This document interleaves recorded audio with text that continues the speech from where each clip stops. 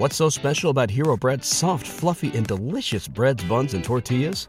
Hero Bread serves up 0 to 1 grams of net carbs, 5 to 11 grams of protein, and high fiber in every delicious serving. Made with natural ingredients, Hero Bread supports gut health, promotes weight management, and helps maintain blood sugar. Hero also drops other limited edition ultra-low net carb goodies like rich, flaky croissants and buttery brioche slider rolls. Head to hero.co to shop today. Everybody in your crew identifies as either Big Mac Burger, McNuggets, or McCrispy Sandwich. But you're the Filet-O-Fish Sandwich all day. That crispy fish, that savory tartar sauce, that melty cheese, that pillowy bun. Yeah, you get it. Every time. And if you love the Filet-O-Fish, right now you can catch 2 of the classics you love for just $6. Limited time only. Price and participation may vary. Cannot be combined with any other offer. Single item at regular price. Ba-da-ba-ba-ba. Welcome to the Baseball America podcast.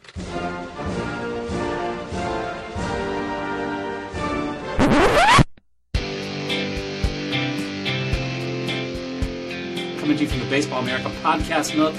Controls your throwing strikes. Command is you're hitting the spot. That's stupid. I'm sorry. I'm going to rant about this again because that's just stupid, John. It is stupid. This is so ridiculous. I'm tired of it. If he was in the home run derby, I'd put him having a decent chance of winning it against the big leaguers. Surprised you could even hear us over the din of Ronnie McCabe's tape gun. Here we go in 3, 2, 1. Play ball.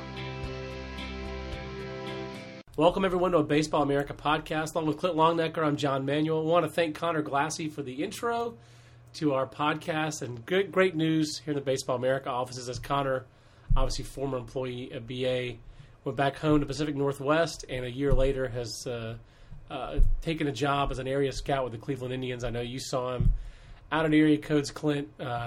We couldn't be happier for Connor, a guy who I know you worked with as an intern here. I got to work with him for 5 years.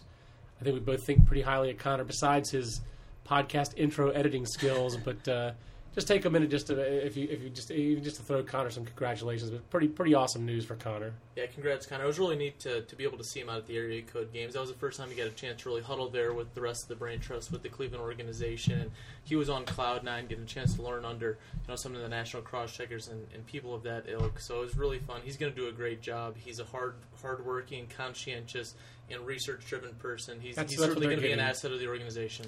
It's a great way to put it. That's what they're getting. They're getting a thorough, hard-working, passionate, baseball-loving guy who is going to leave no stone unturned to try to get better. That's what he did. That's what he did for 5 years here. He just kept on getting better and better, and we're just happy, very happy for Connor. I'm fighting a cold today, so Clint's going to carry a lot of the load today, but we're going to talk summer amateur baseball on this edition of the Baseball America podcast, kind of previewing the Under Armour All-America baseball game, which is coming up Saturday from Wrigley Field. I got diverted. I'll be going up to Aberdeen this weekend for a Cal Ripken series, 12-year-olds, because, why not? 12 years old. But my son's almost 12. But Clint will be at Under Armour, so Clint, I'll be DVR in the game. I'll be missing Wrigley Field. Our old friend Jim Cowles will have the call on MLB Network along with Paul Severino and company. So obviously people can watch that game. They got a chance to see, really, this month, really, Clint, is the month that outside of college baseball, this is the month that has the most amateur baseball on television between all the Little League hoo-ha, the Cal Ripken hoo-ha, and these high school showcases. It's the only time of year that high school baseball is ever on the national radar, with the Perfect Game All-America Classic, formerly the Aflac Game. Everyone still calls it the Aflac Game, out in San Diego, and then Under Armour game put on by Baseball Factory up at Wrigley Field. Why do you think that is? First off, this is an off-the-board question, but do you think there's a time coming where maybe NHSI, USA Baseball's high school tournament, could get on national television? Could that be on TV? Will we ever have high school baseball? Should we even have high school baseball on national TV? I know I roll my eyes when I see high school basketball or high school football on ESPNU myself, but ever going to be any high school baseball on there, you think? I think the NHSI has a chance, especially since it has been so successful over its first 3 years. If it continues to build on that success, I could see ESPN3 certainly having a day where they come out and cover a few of the top games, getting a chance to feature a half dozen of the future draft prospects, potential first rounders for that year, like there was this year. And I guess the only thing you're battling with that time is the conference championships for basketball, and spilling right over into the NCAA tournament with the last week of March there. That's a great point. What you kind of, I guess, would hope would be maybe MLB Network would have the championship game. You do know coming into the weekend, you don't know who the championship teams are going to be, but you know that the game is going to be, whatever time. What is it, Saturday at 10 in the morning is when the championship game is. So it's not like there are any major league games that are in that window. So it would be great to, maybe preempt the Prime 9. That's our Prime 9. What's yours? My son loves the Prime 9. He's 9. He loves Prime 9. But, that could be possible. That would be the only high school baseball game in the regular season that would ever be on. I can't see East Coast Showcase. I can't see area codes. I can't see PG National being on national TV. But so this is the week. Sunday, we had the PG game, Perfect Game Classic down in San Diego. Bookended now on Saturday. So this is really our first look at nationally at the high school players in the class of 2015. So we're going to talk a little bit about that and touch a little bit also on the college class of 2015. Excuse me. With the caveat that Aaron Fitz doing our Cape Cod League top 30 prospects. Still in the process of compiling that as the Cape playoffs grind to their conclusion. Clint, you throw in one more point on the TV part before I dive into the class of 2015. Yeah, we'll just say the area codes, ESPN3 covered that for one day, so that was great to have them out there for 4 straight games, getting to see a lot of the talent out there. And just to provide the specifics for the Under Armour game, it is going to be played, this first night game in the history of the event, it's going to be played at 6:05 Central Time, but the game will be broadcast on MLB Network, I believe at 7 p.m. on Sunday. So everybody will get a chance to see it then. I think a lot of people will go, we'll be back in their homes by that point. So gotcha. It'll be priority viewing. Yeah, absolutely. So it's on tape delay, but you've also got Wrigley Field. It's pretty hard to beat. That's one of the things that to me separates the game is high school players getting to play in Wrigley Field and getting to see what a small clubhouse is like, because as opposed to I'm sure Petco is palatial. But especially a night game. How many night games do they have annually? So it's special. I do think it has a chance to be a special event for those players. I think these events, Under Armour's already tweeting out pictures of the Players Lounge. We've been in that Players Lounge and how, I guess the word has to be swagged out. It is, because it really is. It's tricked out, and the Perfect Game even gives a swag award at their game. It's a different generation of player. I'm 42, and in my day, but that's kind of where we are, Clint. These games this is a week where these players get to get paraded around as the cream of the crop, and they are. And it looks like it's a pretty exciting high school class of player. It certainly feels like, and we're 10 months out, and maybe the college class will get a lot better once Brady Aiken and Jacob Nix settle on their 2015 playing destinations. Rumors about them playing in junior college baseball, not founded as of yet. You can see my Twitter feed at John Manuel BA for that. But so far, we don't quite have those two guys in the college class. And the college class seems fairly pedestrian, Clint. The high school class does not. High school class seems like it's got its strengths and weaknesses, but there's more excitement, I think, at this point in the scouting community, in the industry, for the high school class than there is for the college class, correct? Like you said, I think it's early, but just given what we've seen on the Cape so far, that it is down a little bit compared to its historical standards. Team USA is as well, and maybe the best pitcher in the entire class hasn't even thrown yet, so that is an unknown. Right. You're right. Michael Batchuel of Duke. Yes, I believe that the depth is probably within the high school class. But in all fairness, this high school class is probably, by most people, is not viewed quite as talented as last year. And the depth of arms that we had in last year's class was really, truly special. We knew that last year at the time, and I think, just seeing the players this summer further reinforces that, because I think this is probably an above-average group of high school pitchers compared to the last 5 years, but nothing is going to compare to last year's class. And let's put it this way, in that context. First of all, last year was like this epic year of high school velocity. Just historic. It's difficult to quantify, but all the evidence that we do have is that it was a kind of a record-setting, or just a peak in terms of depth of velocity. Second of all, you mentioned Michael Machuela. This guy, I do think, And you detailed him better than anybody else is going to detail him from what he was doing this sophomore year. It was great stuff. Look for it on our website. I really love what you wrote about it. So if Michael Machuela, just say he's come next May, he's number 1 on our board on the BA 500. His track record would be a guy who, coming into his junior season, has never thrown more than 58 innings in a season, didn't pitch this summer for USA or Cape, has thrown 1 complete game, which is probably a good thing, but I mean, doesn't have the workload that you're usually looking for in a number 1, just doesn't have the track record of the usual college number 1 first pick. Again, compare him to Carlos Rodon. The whole reason Carlos went 3rd this year was track record. It wasn't what he did this spring. Yep. This spring, he was just pretty good. He wasn't the best. But it was track record and left-handedness that had him go as the top college player picked, and he signed the largest bonus. Why? Well, who he's represented by and track record. Those are the things. Machuela could be the top college prospect, and he doesn't have that track record. So I think it just tells you it's an unusual year. Yes. The thing that you went to the Cape for a day, basically. You buzzed up and back for a Cape workout day at Fenway Park. You shadowed the college national team so much so they probably thought that you were an agent. And the players probably thought you worked for an agent. So you saw a lot of them. I saw a lot of them. Not as much as you, but I saw a lot of them. Let's touch on that real quick, Clint, in that the way that we've talked about it in the office is you could go position by position. And the 2013 college national team was a solid, maybe a tick above average college national team, but it wasn't 2003. No, 2004. That's the one I measure all those teams by. 2004 had Alex Gordon, Ryan Zimmerman. That was a great team. 2003 was also a great college national team. I'm sure there have been some since then, but I'm stuck in my period of time. And 2003 team lost 2 games all summer. Had Jared Weaver and Houston Street, bookending Justin Verlander. Had some really nice pitching on that staff. 2000 team was another great team. Teixeira and Pryor led that college national team in 2000.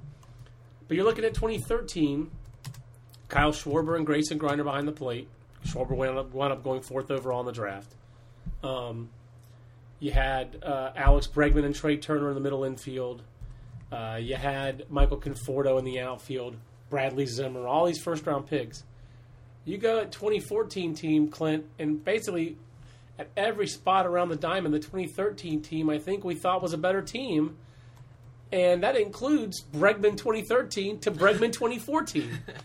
And then obviously the situation's a little flipped because this year's team finished in Cuba, playing Cuba, whereas Cuba last year came here. But the U.S. swept Cuba last year. This year got swept in Havana. And that Cuban team last year, half that team transferred, I was about to say. Half that team has exited the island, staged north. So that was not as good of a Cuban team. It didn't feel like it was supposed to. It wasn't perceived as good of a Cuban team. At the U.S. college national team kind of got housed down there. So pretty ordinary college national team, I think, is a fair way to put it. I would totally agree. And speaking with evaluators, that was exactly what they thought. And I think we might be giving short shrift to last year's class because last year, it might have been a tick above average, but in putting the context of that draft year, it was well above average. There were 10 first-round picks. When I went back, I think I looked back like 7 or 8 years. It was an average of around 4 to 6 first-round picks. So it was last year was average. 10. And you look around. I mean, they had 4 first-rounders just on the mound, and then you look around the diamond, kind of like you said, just lining up position by position.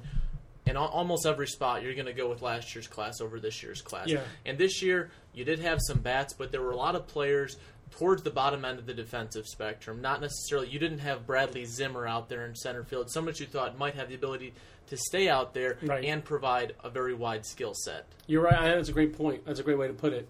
So the strengths of this year's team, we'll touch on this from the college national team. For me, that team got a lot more interesting when the Vanderbilt guys showed up. Tremendously so. It really made a big difference. It was a below-average team before those guys showed up. But when Brian Reynolds, who's not a class of 2015 draft prospect, he's 2016. So when Dansby Swanson and Carson Fulmer showed up, that really changed that team. Reynolds changed the team offensively because he can hit. But when you had Fulmer show up with that premium fastball and Swanson show up as a middle-of-the-diamond player who could hit, That made a big difference. Now, did Swanson play any shortstop during the summer for the U.S. team that you saw?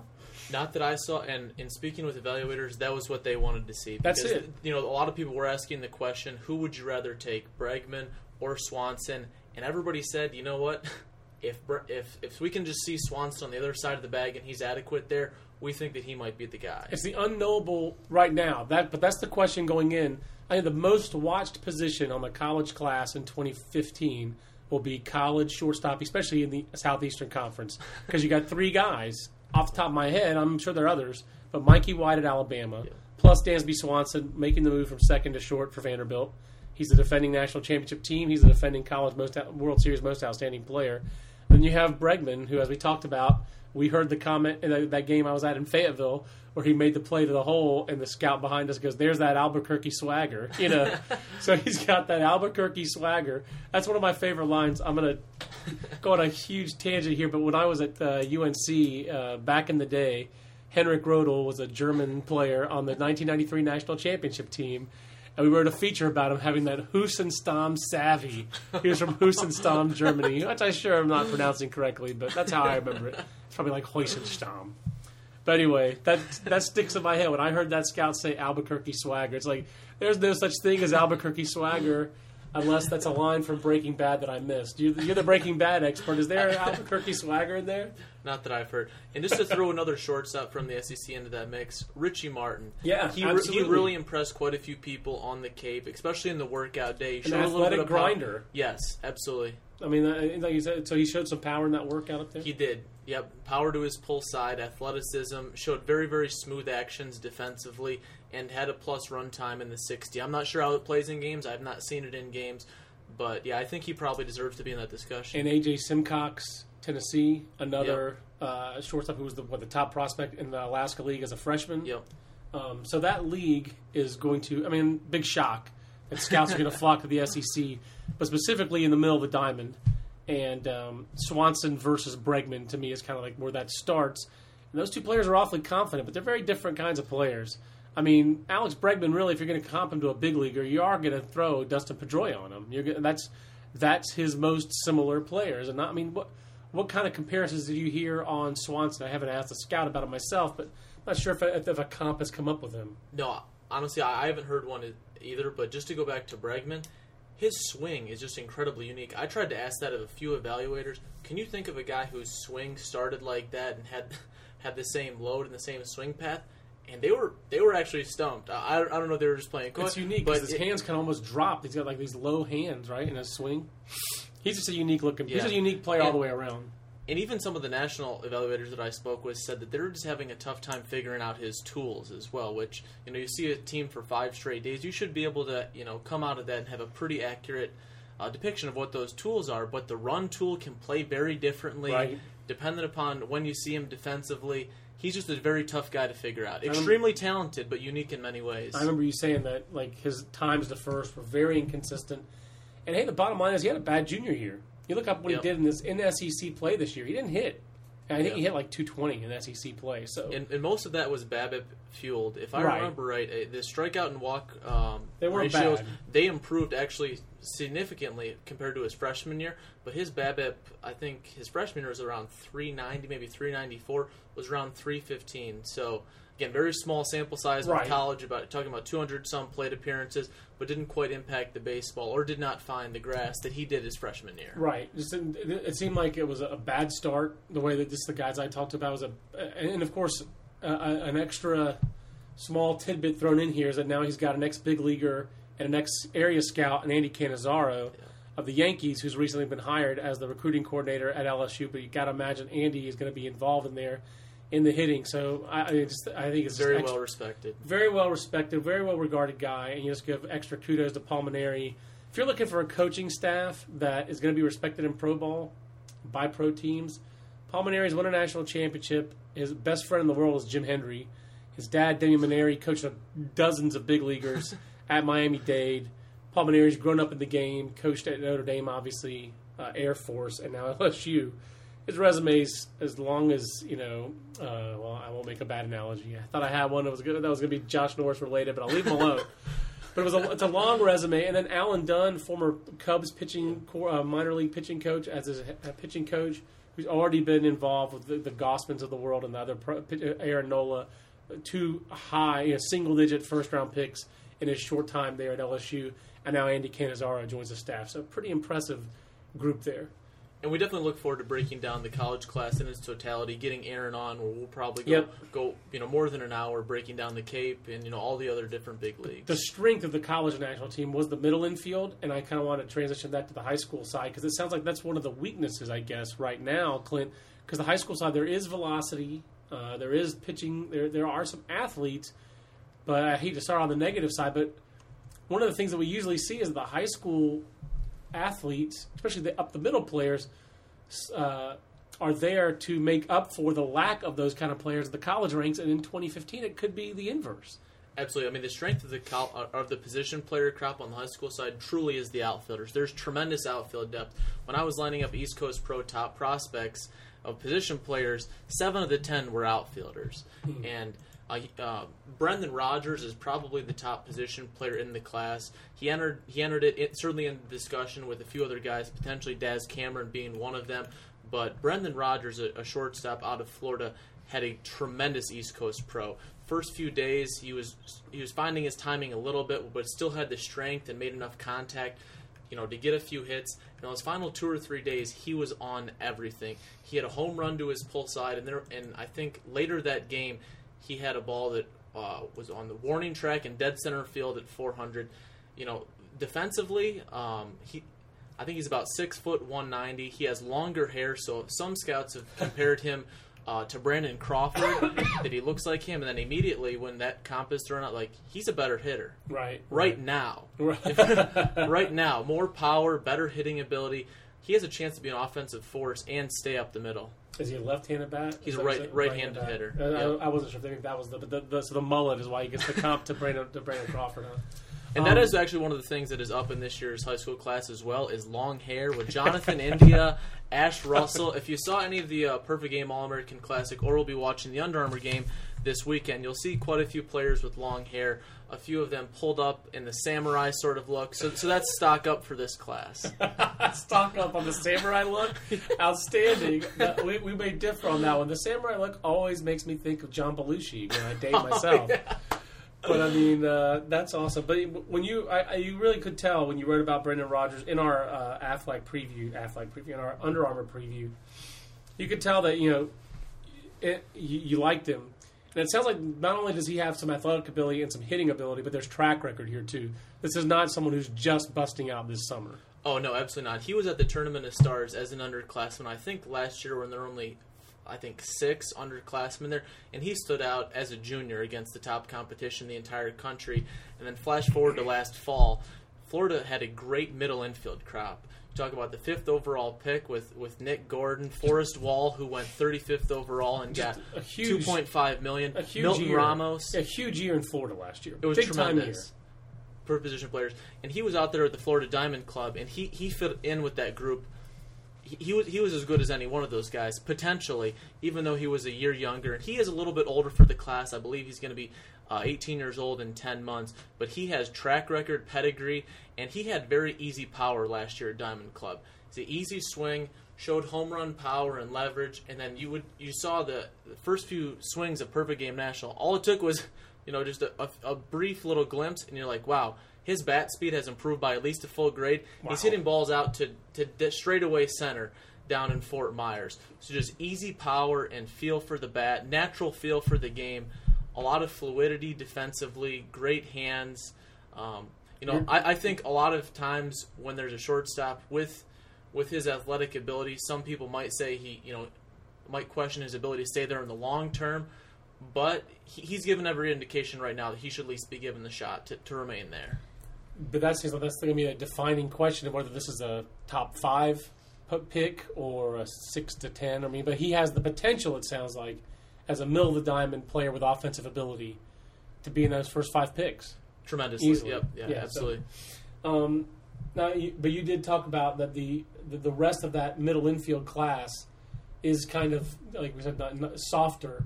But the outfielders, it sounds like, are where the excitement is in this high school class. I think last year we have 2 returning players, 2 guys who played in the Under Armour game last year as underclassmen, coming back as rising seniors, and Daz Cameron and Ryan Johnson. Ryan Johnson, of course, a favorite of ours because it's the same name as our former advertising executive, Ryan Johnson, who played at Wake Forest. So one RJ to the other, we're always going to be fans of RJ.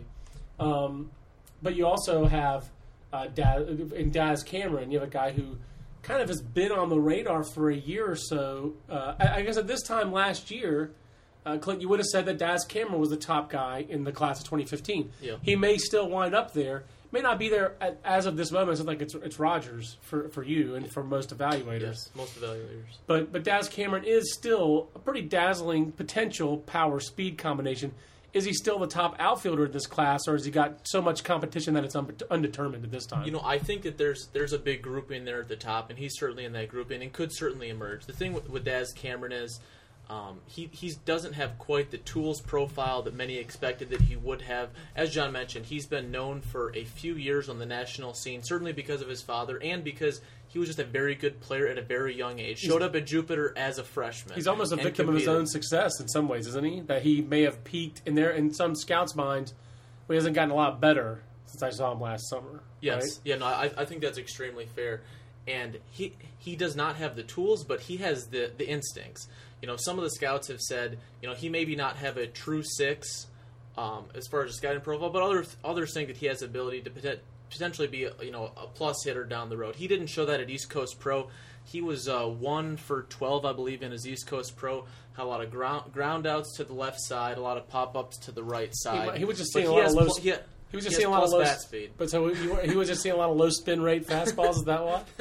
Very well. Been reading my TrackMan data. Been trying to digest my TrackMan data. I'm sorry to have interrupted you for that, but so 1 for 12 showing at East Coast Pro. That's not going to push you to the top of a crowded class of athletic outfielders.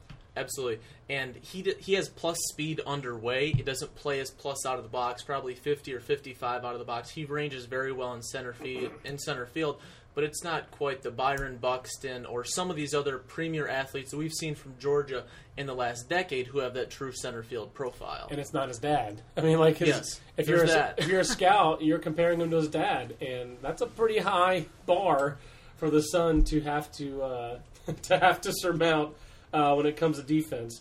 A couple of the position players, I guess, that I wrote down, and I was really focusing more on the pitchers. But Kyle Tucker seems like he's another outfielder who's maybe not more the athletic, but he stood out to me just because I'm familiar with his older brother, Preston Tucker, a long-time Aaron Fitt fave. I believe Aaron said that Preston Tucker was going to be the next Pedro Alvarez. And he's actually had a better pro career than I want to give him credit for because I don't want Aaron to be right. But Preston Tucker's been pretty good in the Astros organization. He's in AAA, going to be a big leaguer. Kyle Tucker sounds like he's got a chance to be a big leaguer too. Pretty interesting bat, but a completely different profile than his big brother. Tremendously so. Yeah, he's left-handed hitting outfielder from Florida, and he's going to be one of the more polarizing players of the entire class. He was billed potentially coming into the summer as maybe the top pure hit tool in the entire class. If I remember it, and granted these are high school stats, but these are on the extreme ends where you actually tend to take notice. He had 9 home runs and 4 strikeouts against very good competition in the Tampa area. He was being billed as potentially one of the top hitters to come out of Florida, in the last decade, if not longer. And he got to PG National in the Tournament of Stars, and he really struggled. The Tournament of Stars, he did not have a hit in 13 plate appearances, struck out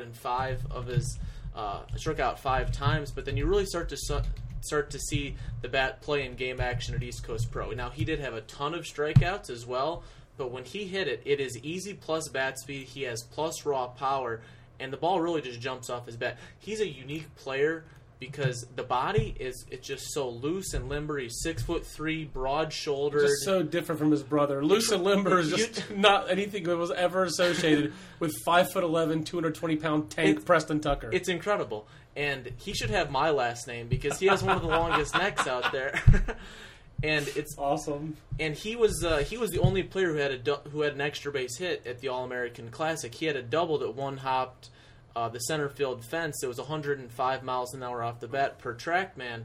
So if he can continue to make contact at a little higher rate, can allow the bat to play in the power, he probably doesn't fit long-term in center field, even though he runs okay. He has enough arm to potentially fit in right field. It's about an average or maybe a tick better. Probably average, though. But, yeah, he's going to be a polarizing guy because kind of like with Daz Cameron, you're not necessarily – you're fighting the expectations that you fought coming in. It's kind of unfair because we don't have that with a lot of the other players in the class. That's a great way to put it. That's really interesting because he has set his own expectations so high. And playing high school, he's at playing high school in Tampa. I think I'm getting playing high school mixed up with some other Florida high schools, but I did see there are 2 plants. Yes, one I think produced Wade Boggs, and that is not his. So this says Plant High Tampa is him, but he's a different high school? Yeah, I believe so. Okay. Or maybe that is the one. But, yeah, there are multiple plants. And with one of the things that makes Kyle Tucker so unique is the bat path. He starts his hands very, very low. Some of the comparisons that have been thrown out there in terms of his stance are Ted Williams and Stan Musial. Wow. Because he starts his hands so low, and his bat path is just so flat through the zone. It's really something that you don't see in modern day baseball. Well, so there's a guy on Twitter who hammers me and Matt Eddy about that all the time, about the low swing path. And I told him during the summer, watch Team USA and watch what was the Cal Poly guy's name? Matthias? Oh, Mark Matthias. Matthias, who's one of the more interesting, better performing players for the college national team. Maybe not more interesting from a tool standpoint, but he had really low hands. And really, Nick Markakis is the current big leaguer I think of with the low hands, flat swing path, and he's never really developed big power. He's kind of always had that kind of fringy tweener power. Certainly works in Baltimore when you play next to a center fielder with the power like Adam Jones has, but that is intriguing that he's that kind of player. You'll certainly appreciate this because I'll bring it back to John Belushi. Preston Tucker, the nickname that Florida scouts had for him was the Samurai because he also started his hands very low and had a very, very flat swing path as well. And so Kyle Tucker's nickname, of course, has been Samurai Jr. because it is similarly low and flat. That's awesome. So there's some bloodlines there. That's another segue. There are plenty of bloodlines that are going to be on display in the Under Armour game this Saturday, this Sunday on MLB Network when they show the game. Obviously, there's a Clemens. Every year, there's a Clemens in this in the Under Armour game. I know it's just been 2 years, but Cody Clemens. Let's start off with Cody Clemens. How does Cody Clemens shake out as a prospect? Is he going to be more like Kobe, his older brother, who was the first baseman for Texas this past season, key part of their Omaha team? Is Cody Clemens more of a grinder, college type player? That's my first impression of him. I think that's pretty spot on. One of the things that stood out was he was not on the Area Codes Texas team. So when the pro scouts were evaluating, they did not necessarily put him in that same context. But he does have aptitude for the game. If you saw the Perfect Game All-American Classic, he was playing second base and he made a diving stop in the hole when the game was actually a nice pitching duel back and forth there when there were zeros across the board. He has aptitude for the game, left-handed bat. He probably has the ability to stay up the middle at the college level and whatnot. He's just a very good player with present aptitude for the game. So we've mentioned obviously Clemens, Cameron, and then you've got a couple other interesting sons of big leaguers. Nick Shumpert, son of Terry Shumpert, who was a veteran utility player, and Ke'Bryan Hayes, son of Charlie Hayes. Now, I've always been bringing up Charlie Hayes as the one of the last regulars drafted out of high school in Mississippi who reached the major leagues, but Ke'Bryan Hayes is out of Texas. But also, it just is interesting to read the write-ups that when you've seen Ke'Bryan this summer, that it's kind of more of a raw athlete type as opposed to a son of a big leaguer I thought would be a little bit more polished. Well, yeah, I think that's something that we've seen develop over the course of the summer. We were fortunate because last year he was on the area code team. His body has improved tremendously, and I was very fortunate to get a chance to speak with Charlie about his son's transformation with his body and his work ethic over the last year, and it sounds like he has shed about 15 to 20 pounds. He's been up every single morning, swimming in the AM before school and whatnot, and he really has a polished bat. Some of the other tools may not be quite as polished, but he's made a good amount of contact against good competition every single event so far. Cool. He's got very quick hands, and he just has a very line drive, gap to gap approach. He probably has more power in there than what he's shown in BP, just because he takes a very professional BP. He has the arm strength to play third base. The movement skills maybe are not what you'd look for, but he does move well enough to certainly profile there. And Nick Shumpert sounds a little bit like his old man. Defensive aptitude, athleticism, infielder's a high school shortstop. I guess people are going to want to just see, scouts need to see a little more with the bat, it sounds like, for him to be thought of as more of a first-round talent. Yeah. So that's a great call. Yeah, because he certainly shows the tools, and he's someone else. We were fortunate to see him as an underclassman. He's improved tremendously, his body and his speed. And in talking with Terry, it sounds like this is when they really put the emphasis this year on hitting the weight room and getting into their consistent workouts, because his speed, he was consistently running from the right side about 4.5. You're going to get him 4.2 this summer. Wow. The speed has improved tremendously. He's always had defensive aptitude. When we saw him at the area code games last year, I think 2 of the 6 days he made the defensive play of the day. He was a defensive standout there. He has the ability to potentially play shortstop at the big league level. He's got the arm strength.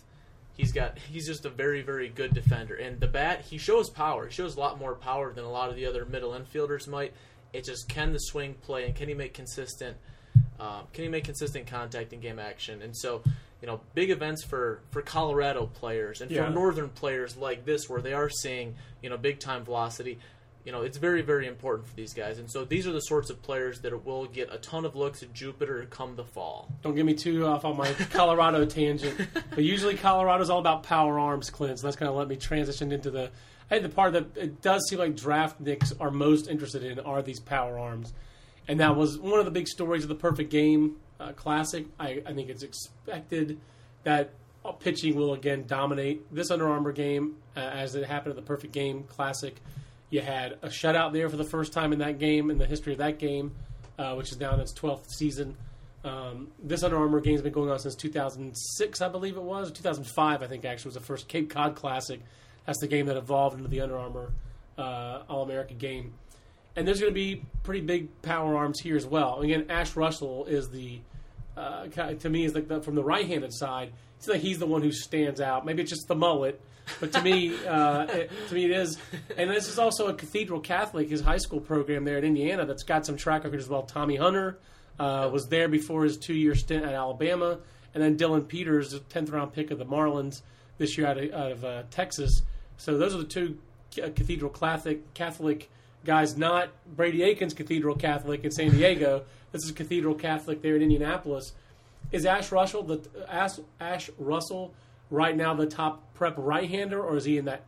If he's not, who else is in that competition with him? Yeah, I think he's certainly in the discussion for that, and it's amazing because Indiana is going to have a good high school pitching crop as probably they've had in the last decade or so. And there have been some guys. I mean, obviously Alex Meyer and Trey Ball are the 2 guys that jump out to my head as Indiana high school guys. I'm sure I'm missing Jared Parker. Yeah, I think so. Yep, 2007. Yeah. And these guys are all big with fast arms, and that's really the thing that stands out with Ash Russell. It's the combination of his size, being a legitimate 6'4", long, lean, rangy build with a little bit of strength to his lower half, and just the arm speed with Ash. Right. As a cross-checker put it to me, guys that have that sort of body and that sort of arm speed, those are the guys that play in the big leagues for quite a few years. Now, the complicating factor with Ash is the arm action is not necessarily the prettiest. It's very high in the back and is a little bit of a lower arm slot. But he, even though he didn't fill up the strike zone at the Perfect Game All-American Classic as much as he normally does, he usually throws a good amount of strikes. And his fastball usually sits about 91 to 94, touching 95. Down in Georgia, we saw him in the World Wood Bat, and he had a complete game, 7 innings, when he was 92 to 94, touching 95, broke bats left and right, and maintained that velocity. That's the one I remember reading from this summer, where that was like the sound of like the electric. single best outing by a high school pitcher this summer. It was one of them, yeah. And I think he broke Isaiah Gilliam, who was also a Perfect Game All-American. He broke his bat at least 2, potentially 3 times. Run to both sides of the plate. And the breaking ball has depth. Because of his lower arm slot, and his arm slot does tend to wander a little bit, the shape does change, but it shows at least average, if not flashing above average potential.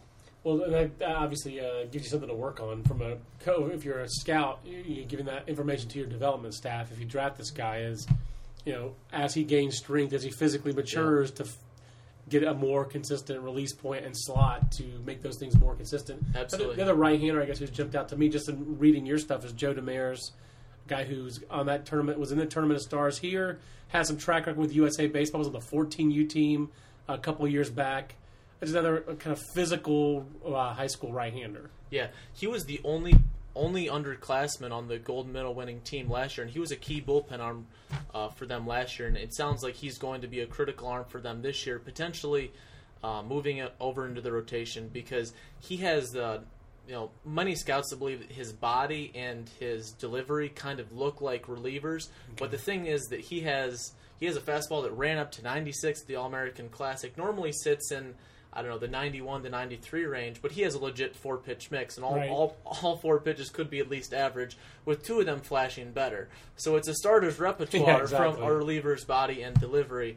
But he has maintained his velocity as well as any starter throughout the course of the entire summer at all these different big events, and he's going to be able to get ground balls. He gets a lot of life and run to his fastball. He's going to be a very fascinating guy. I think he could be somewhat polarizing depending upon what the scouts see, because the stuff is good. It's very good stuff, but he's potentially the eye but the holder sort of player. And the other right-handed pitcher that, and again, you can add others to this mix, but the guy, it sounds like the scouts want to see the most who will be at this Under Armour game. Joe Demers will not be. Ash Russell will be, but Corey Zangari, I hope I'm pronouncing his name correctly, yep.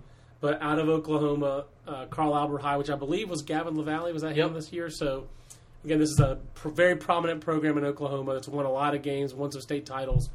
Corey Zangari is a reason for that, I'm going to guess, in recent years. And he says like he's not been on the showcase circuit a lot this summer. He's instead been American Legion Ball.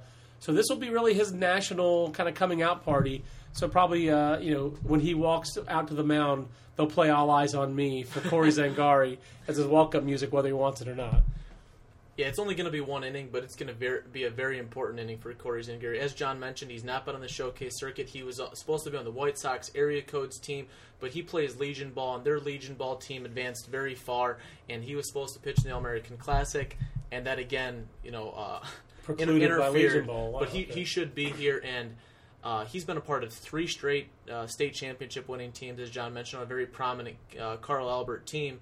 And the funny thing is, I've looked at his stats from last year. He has not gotten a single inning, at least as far as the records we've found online, on the mound. He's a 6'4", 225-pound, just very powerful guy. He's gotten his time behind the plate, and in an area codes game workout earlier this summer, he ran his fastball up to 96. Wow. With some guns having 97, although I couldn't confirm 97. But that sort of power stuff for us to be this late in the summer, for the summer to be winding down, and for scouts to have so little history with him, he's really going to be a fascinating guy. So can we make a trip to Oklahoma next? Absolutely. Next Sounds like we need to. 505 with 11 home runs last spring for Carl Albert High. But yeah, the story on the Daily Oklahoman in Oklahoma City is, yep, he's a catcher, and now he'll be in this game, and there's a change of position for him. So I mean, I'm thinking of him as a pitcher, and this will be the first time, really, that he'll be thought of as a pitcher. And does he hit enough that anyone would consider him behind the mound? And have you talked to scouts who've seen him? It sounds like he is something of a prospect behind the plate. I'm not sure how much. Most of that is secondhand, so right. I think we'll wait and see on that. But most of the people that I did speak with, first or secondhand, believe that the future's probably on the mound. And the left-handers in the class seem like they just kind of took center stage at the PG game out in San Diego between Colby Allard and Justin Hooper, who physically couldn't be much more different. Hooper 6'7", 230. Allard's listed at 6 foot 175. But I gotta tell you, Clint. Yeah, he's not even that. Yeah, and I would guess he's 5'11". And this is a bee in Clint's bonnet. Is accurate measurements, which is why we need a combine. That's a whole other story. But I gotta tell you, I read about Allard, who just turned 17. Right, it was 16 of the game. Today's his birthday. Happy birthday! So he was 16, hitting 96 in this game on a big league mound. And I gotta tell you, other than the lack of physicality, comparing him to Brady Aiken, There are a lot of Brady Aiken similarities. Left-handed, throwing hard, but known more for his pitchability than for the velocity. Down to the UCLA commitment, what's the difference besides the physicality, or is he pretty similar to Brady Aiken? No, he's much more wiry than Brady is. Somebody did post that on Twitter. The body's not anywhere similar. It doesn't sound like. I think the changeup is probably the separator from where these guys were last year. And last year, in Brady, in this game, he showed his best velocity entire summer, running it up to 93. Right. Last summer, he mostly pitched in that 88 to 91 range. And Colby, this year, even though he has a very thin, wiry build, then he's looking to get stronger and improve upon. Because I think he said he's 175. He hopes to get up to 190 when I spoke with him after the game. His velocity has been 90 to 92, touching 93 across the board at all these events this summer. And then he comes out and had 192, and the rest were largely in that 94, and he had touch 95. Some guns had 96. But yeah, I think the changeup is probably separated for him. He very rarely throws it. When this time last year, Brady showed an above-average changeup, and had a chance to be at least plus, if not better than that. But you're right, there are a ton of similarities between these two. I'm glad not to mention the age. Brady was young for the class. He will be 18, I think, next week. He's still only 17, which is just another amazing fact. It is. There's just too many ways. It's a strange case. Meanwhile, Justin Hooper, pretty unique case. It sounds like, Clint. A guy. It's just very hard to go through history and find high school left-handers who threw 97 as a matter of course. It's also hard to go back and find guys who were 6'7", 230. I mean, this year we found that Tyler Kolek, as a right-hander, that he was the biggest high school right-hander that we could find in BA history going back through draft history of what we list guys' heights and weights. At 6'6", 250, we couldn't find anybody who had that combination of he was the heaviest, was he not? Yes, he was. Heaviest listed high school high school pitcher drafted. Like, we had Sabathia in 1997 listed at 6'7", 240, I believe. So Hooper's only 230 now, but he's got 10 months between now and the draft.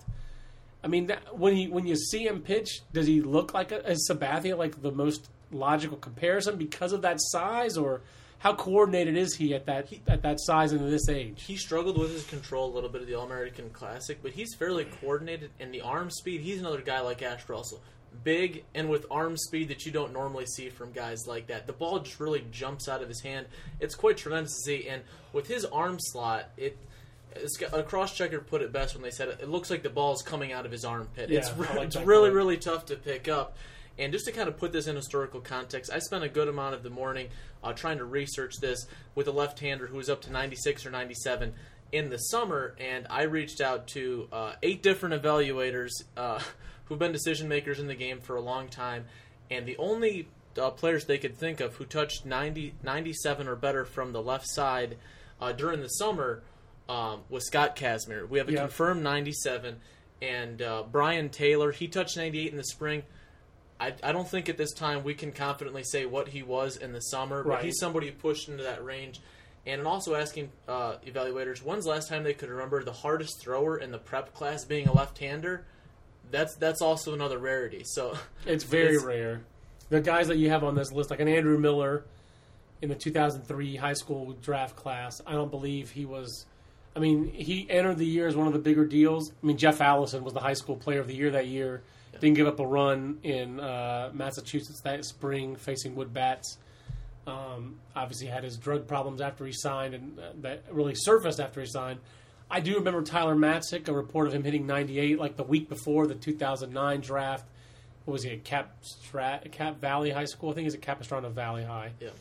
I'm just looking at this list. Just got a chance to see Daniel Norris on Sunday. He was awfully good in AAA, but I don't think he threw that hard in high school. Myers Quigley, definitely a name from the BA past. When Alan Matthews' his favorites, well known later in his career for kicking out the window of a patrol car. Have you heard that story? Oh yeah, he got arrested for something and kicked out the window of a patrol car. Oh, no. That's why Myers Quigley. I'm not going to say anything else mean about him. It just didn't work out the way that we thought it potentially could work out for Myers Quigley. We'll work it out that way. We'll leave it there. And then, Madison Bumgarner, another guy. Big, physical left-hander who more lived in that 92-93, but always would pop you that 5 or that 7 throughout his high school, when he was really under scrutiny as one of the top players, and of course was a member of that. To me, one of the epic recruiting classes of all time. Madison Bumgarner, Matt Harvey, Rick Porcello, all in the same North Carolina recruiting class, and they did get Matt Harvey. And all three of those guys have had pretty significant major league success. So, pretty interesting class. Hooper will be in this game, in the Under Armour game that we're previewing still. Who are some of the other pitchers who are you looking forward to seeing there? I know you've already seen Kyle Molnar. That's a name familiar to me. We saw him in NHSI. One of the best outings there. I'm about to say, I just feel like Kyle Molnar is just kind of steady as he goes.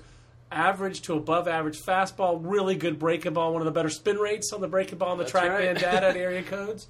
And just a guy with athleticism, some present physicality, some polish. So for me, he's actually one of the guys I know in this high school class, and he's like he keeps on coming to the post and answering the bell whenever he's out at one of these events. Yeah, he's very athletic, and he's one of the more prominent guys out of California this year. Does he have a younger brother who's the outfielder? Who was the outfielder on that team?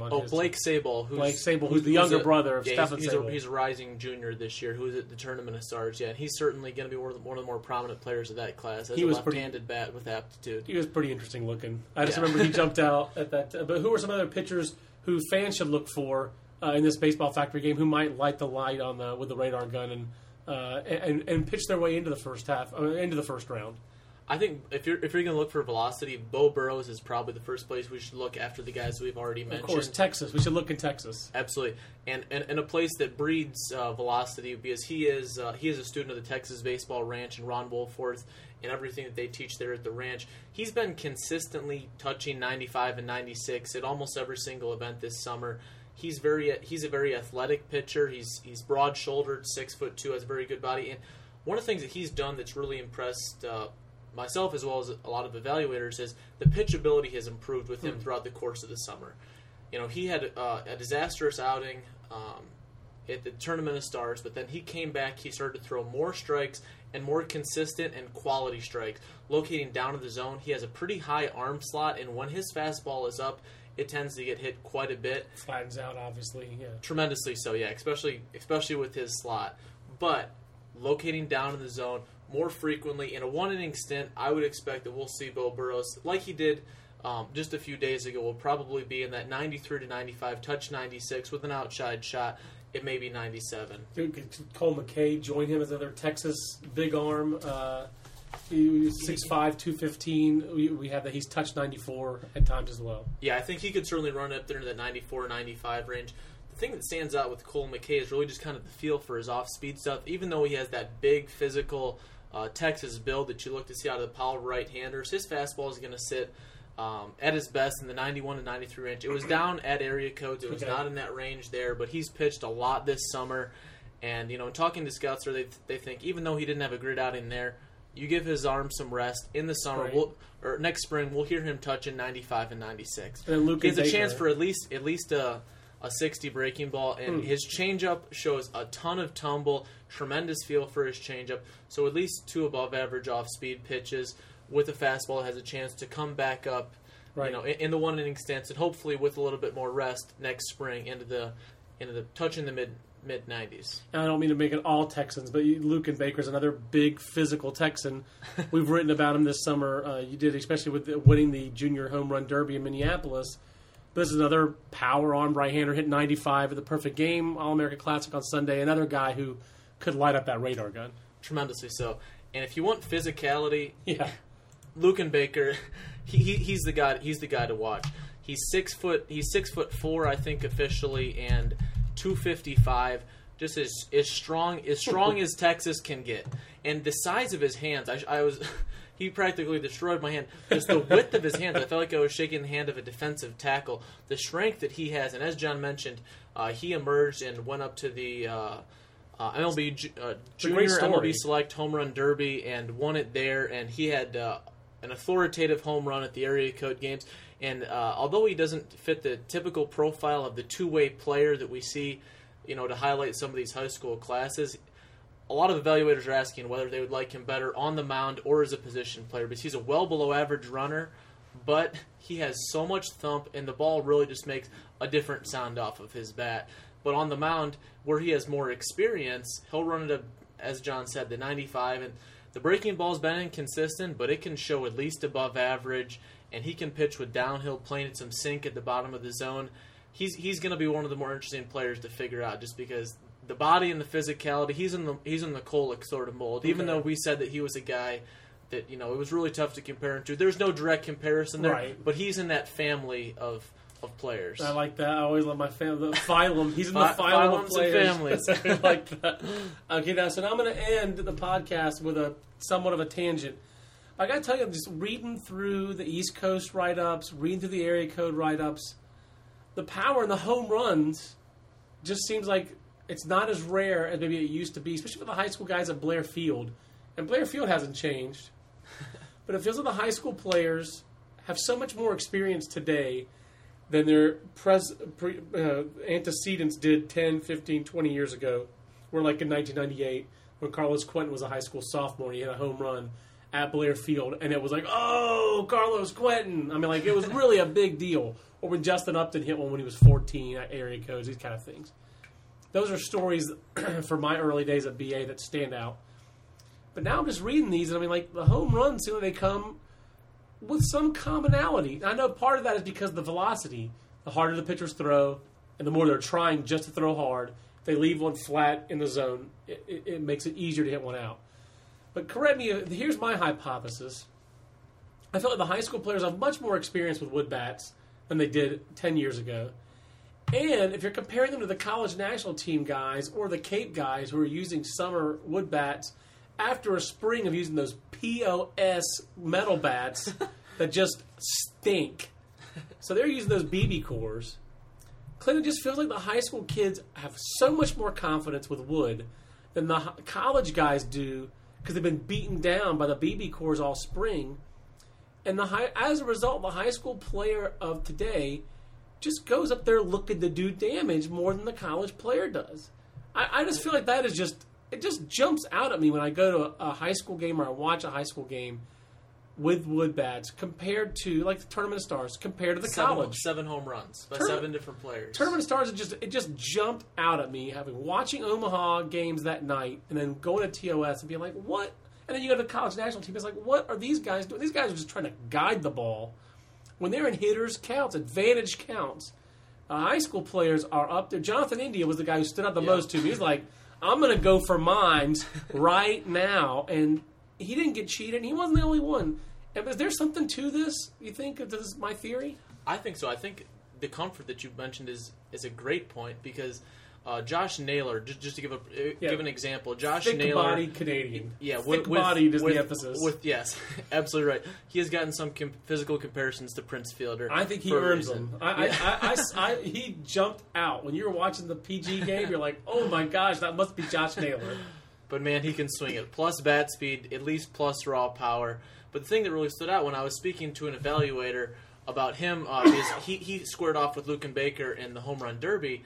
And they were required to use aluminum because you didn't want the high school guys to get up there and try to hit with wood and not necessarily perform on that big stage. And the scout said, "Oh, he was angry if he had and he said so publicly that if he had gotten the chance to swing with wood, he thinks he probably would have won it and done significantly better." And I think that is just a perfect anecdote to show the high school player is more comfortable using the wood than the aluminum, and it's not even close. The wood bats of today, compared to the BB core bats, with the restrictions put on the BB cores, when you're making it out of metal to make them durable, the balance of these bats is just out of whack.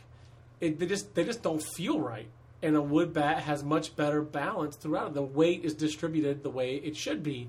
And the metal bat, you can't do it. You have to put more weight basically in the handle and then toward the barrel as well. So it's like, it's just weird. It just feels weird to swing that bat. And you can tell. I feel like you can really tell, Clint, that high school hitters take more comfortable swings. They're just so much more comfortable with wood bats now than they used to be. And I think they're more comfortable. So I think it's a mentality that the college player has to work his way out of over the course of the summer. And some of those guys, I feel like they almost get to summer college baseball, and it's a relief to hit with wood. And I wish there was something we could do about it. I don't know that we can, but it really it jumped out to me this summer. I'm wondering, all the college national team that you saw, if it jumped out to you as much as well. But I mean, it sounds like it's something that's there. Maybe I'm putting a little bit too much on it, too much emphasis. But it really feels like I feel like confidence is such a huge issue for hitters. If you don't have it, you're just not going to hit. No, I think you're absolutely right. I mean, the magnitude of this, I don't know how much, but yes, it is in effect. It is definitely in the right direction. And sorry, I just want to amend a comment that I said earlier, just to clarify that with Luken Baker, comparing him to Tyler Kolek or saying that he's in the same family, that was not in terms of velocity or prospect status. That was just in terms of the body and the physicality. Just wanted to clear that up. Oh, I thought you were clear about that myself. So. Okay, and just to kind of bring things back around to Under Armour, yeah. we received very exciting news just within the past few days that one of the premier athletes in the entire class, named Kyler Murray, is going to be heading up to Chicago for the Under Armour game. And for those of you who are college football fans or follow the recruiting world, you're probably very familiar with Kyler Murray. He's the number one per ESPN and a lot of different media outlets who do recruiting rankings. He's rated as the number one high school quarterback in the entire class. His father, who actually was drafted in the 11th round by the Brewers and played a season of professional baseball, went on to Texas A&M. Kevin Murray, and was an All-American there. Nice. And so there's bloodlines. He's Calvin Murray's nephew. Okay. Yes, and I mean baseball bloodlines as well with Calvin Murray, the former 2-time first-round pick, being his uncle. And scouts have not gotten a chance to see a great deal of him on a national level this summer. He was supposed to be at the Tournament of Stars, but that did not come to fruition. And he has electric bat speed, from what I've been told, and is a plus runner. Just the athleticism is obviously what really stands out with him. And so now we're going to get a chance to see him on a national stage. Evaluators are very, very excited for this opportunity. I gotta say, the big thing for Kyler Murray will probably be that workout day on Friday at Curtis Granderson Field, which you need to report back to me on how nice that is now, with the spectacular Chicago skyline as its backdrop. But there's the workout day on Friday at Granderson Field at UIC is almost a bigger deal for him because it's almost unfair for him to go into a game and you're going to see nothing but pitchers just airing it out. Yeah. So that workout for him where you take the in and out and you take your BP and you run, that'll be a big day for him to perform well without much and try to act like there's not a lot of pressure, even though that's really where all the eyes will be on him. And the agents can all lay off because Calvin Murray works for Boris Corp. So I'm just telling you right now, if he has representation in baseball, it's going to be Boris Corp.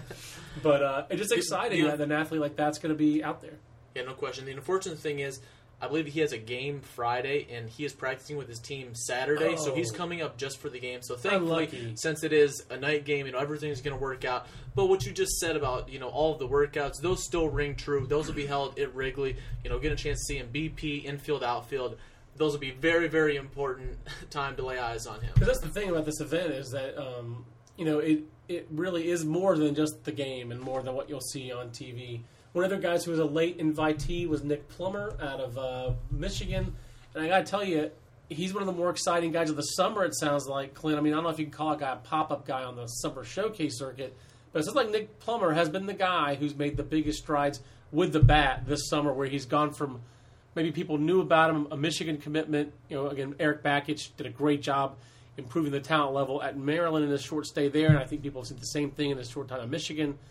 Nick Plummer could be that next guy because it's like the bat has really he just has shown offensive ability throughout the summer. It's tremendous. Very few scouts on he's a Michigan. He's not a Michigan commit. He's a Kentucky he was commit. Actually, I apologize. But you're right, though, because he's actually an early commit to Michigan. So you weren't too far off there. But yeah, he's committed to Kentucky now. He's a left-handed bat. Very few scouts on the national level had much history with him. And he steps into East Coast Pro, takes one of the best BPs there, and has a he could be an underwear model. He is just absolutely ripped to shreds. He's 5'10", 199. You can certainly tell just by looking at him that he has a football background. He gave that up just within the last few years, but very, very physical.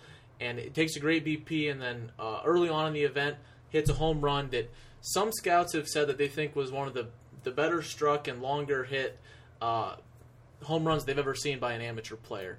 And then he has a great week in Syracuse, takes quality at bats, shows a lot of polish at the plate, especially for somebody who is... I'm from the Midwest. I'm from Toledo, Ohio, so less than an hour drive from where he is. And we don't see very many quality breaking balls or big-time velocity, but he handled it very well. And then he goes over to East Coast Pro with a chance, to Area Codes with a chance to build on that performance. And we had one home run hit last year at the entire 6-day event of the Area Codes.